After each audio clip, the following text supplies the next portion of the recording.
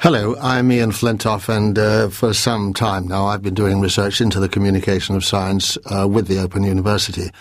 And I thought what might be useful for us now would be perhaps to take a short walk through the story, the history of one of the most prominent and important scientific publications, and that is Nature, the weekly journal. What I hope to show from this is how the shifting environment, if you like, the culture, the science itself, the means of communication, the language, the politics, the sociology, shift over time and place and have their effect upon the target audiences, the people who write science papers, how the science papers are presented, even the technology of printing and presentation. So what I'd like to start with is, let's say, the first ever edition of Nature. Nature was first published on the 4th of November, 1869. If we were to look at the cover of Nature, we'd see something that looks very much of its period. It's a very black and white presentation. There's a drawing, a pen drawing, an etching, whatever you like to call it, at the top of the page, which has a moon rising out of the sea and the word nature magically rising from the waves. Underneath that, there's a quotation from William Wordsworth. And underneath William Wordsworth, there are two columns of poems or aphorisms by the famous German writer Goethe. That is the entire front page of the first edition of Nature. Now, from that alone, we'll see how much it's changed. What are the assumptions? Let's look at what the assumptions are for the kind of people who might pick that up on the equivalent of a railway platform and take a look at it. Well, first of all, they wouldn't be, as the saying is today, they wouldn't be into very heavy science. They'd know something probably about Wordsworth. That would ring a bell. They might even have heard of Goethe, who was, of course, also a scientist. He was an expert on bone structures. But it would be a sort of rather broad-based readership, and I think that's what we can think about for the first editions of Nature. If I could just track back for a moment, Nature was by no means the first, nor was it the only one at the time. There was another scientific journal called Scientific Opinion, which was launched at the same time, November 1869, but that only lasted for 6 months. Nature, however, survived.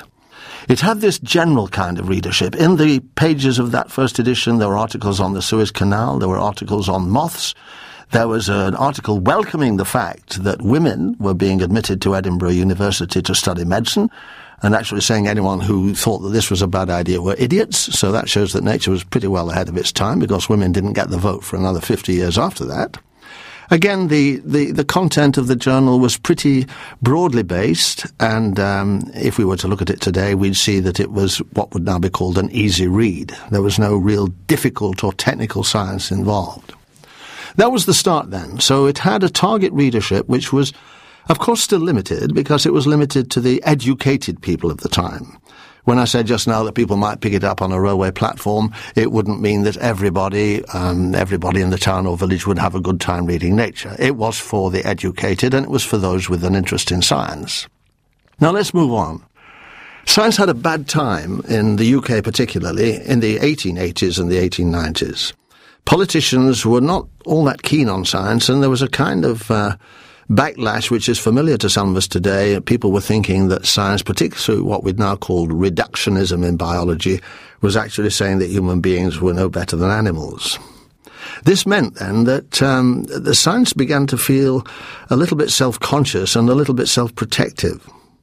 However, that hurdle was overcome, and to give some idea of statistics, around 1850, excluding agriculture and medicine, there were only 50 academic scientific sort of posts in the UK. 50.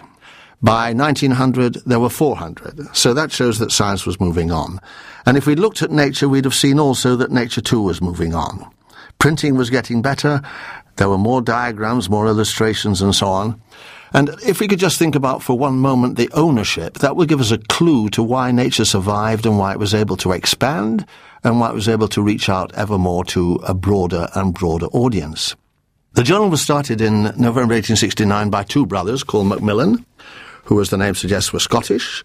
They were very adventurous in their publishing ambitions. They published The Water Babies by Charles Kingsley. They published Alice in Wonderland by Lewis Carroll.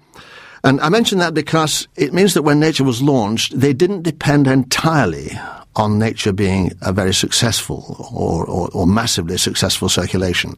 They had a lot of other irons in the fire. Interestingly, as a footnote, Charles Dodgson, the eminent mathematician, wrote in Nature under his own name, and of course, as we all know, he was also Lewis Carroll, who wrote Alice in Wonderland, so the Macmillan brothers published both. By the turn of the 20th century, Nature was beginning, however, to feel more and more a specialized journal just for scientists. And those rather easy reads, the kind of letters from reverend vicars in the country who talked about the blackbirds or the moths, began to disappear, and it became more a journal written by scientists for scientists.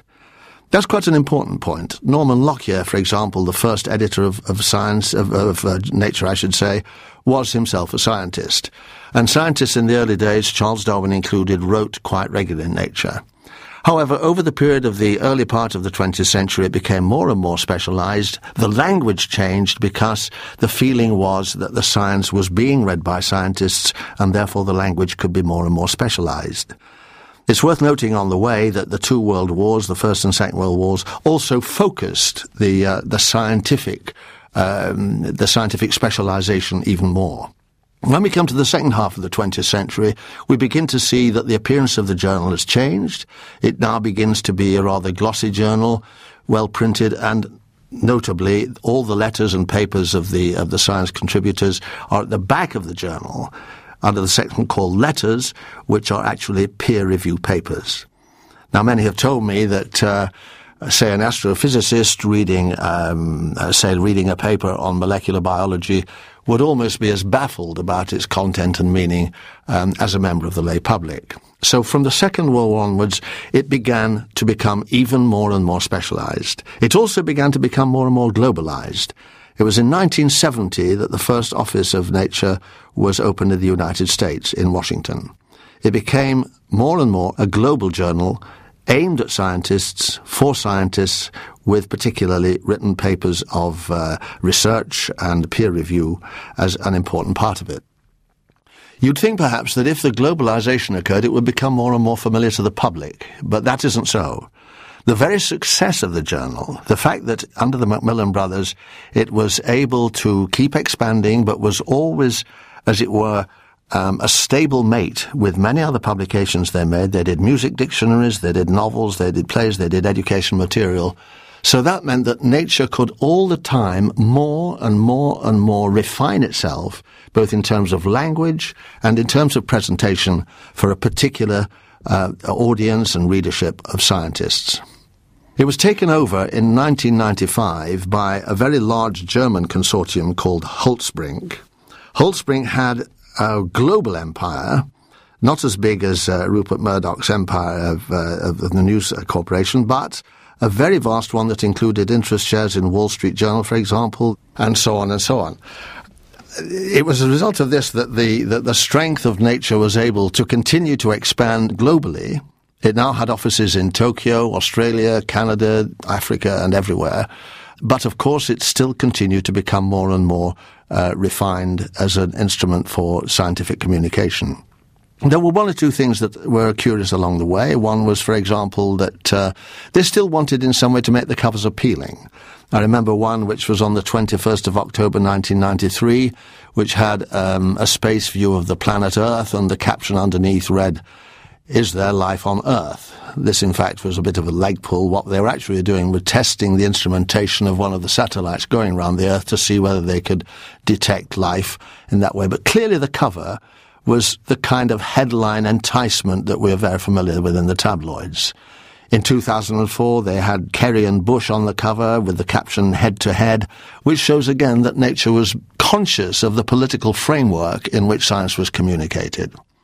But overall, to sum up, if we go back to 1869, look through the journey of later Victorian England and then the 20th century, we see that the language, the political economy, the ownership and production of nature has been extended globally in the sense that it's become stronger and less susceptible to, for example, to bad circulation figures. But on the other hand, because of its success, it has become more and more a journal purely for scientists. And the language itself, in the letters particularly at the back, do show that it is aimed and targeted almost exclusively now to specialist scientists.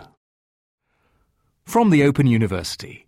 For more information, go to www.open.ac.uk/use.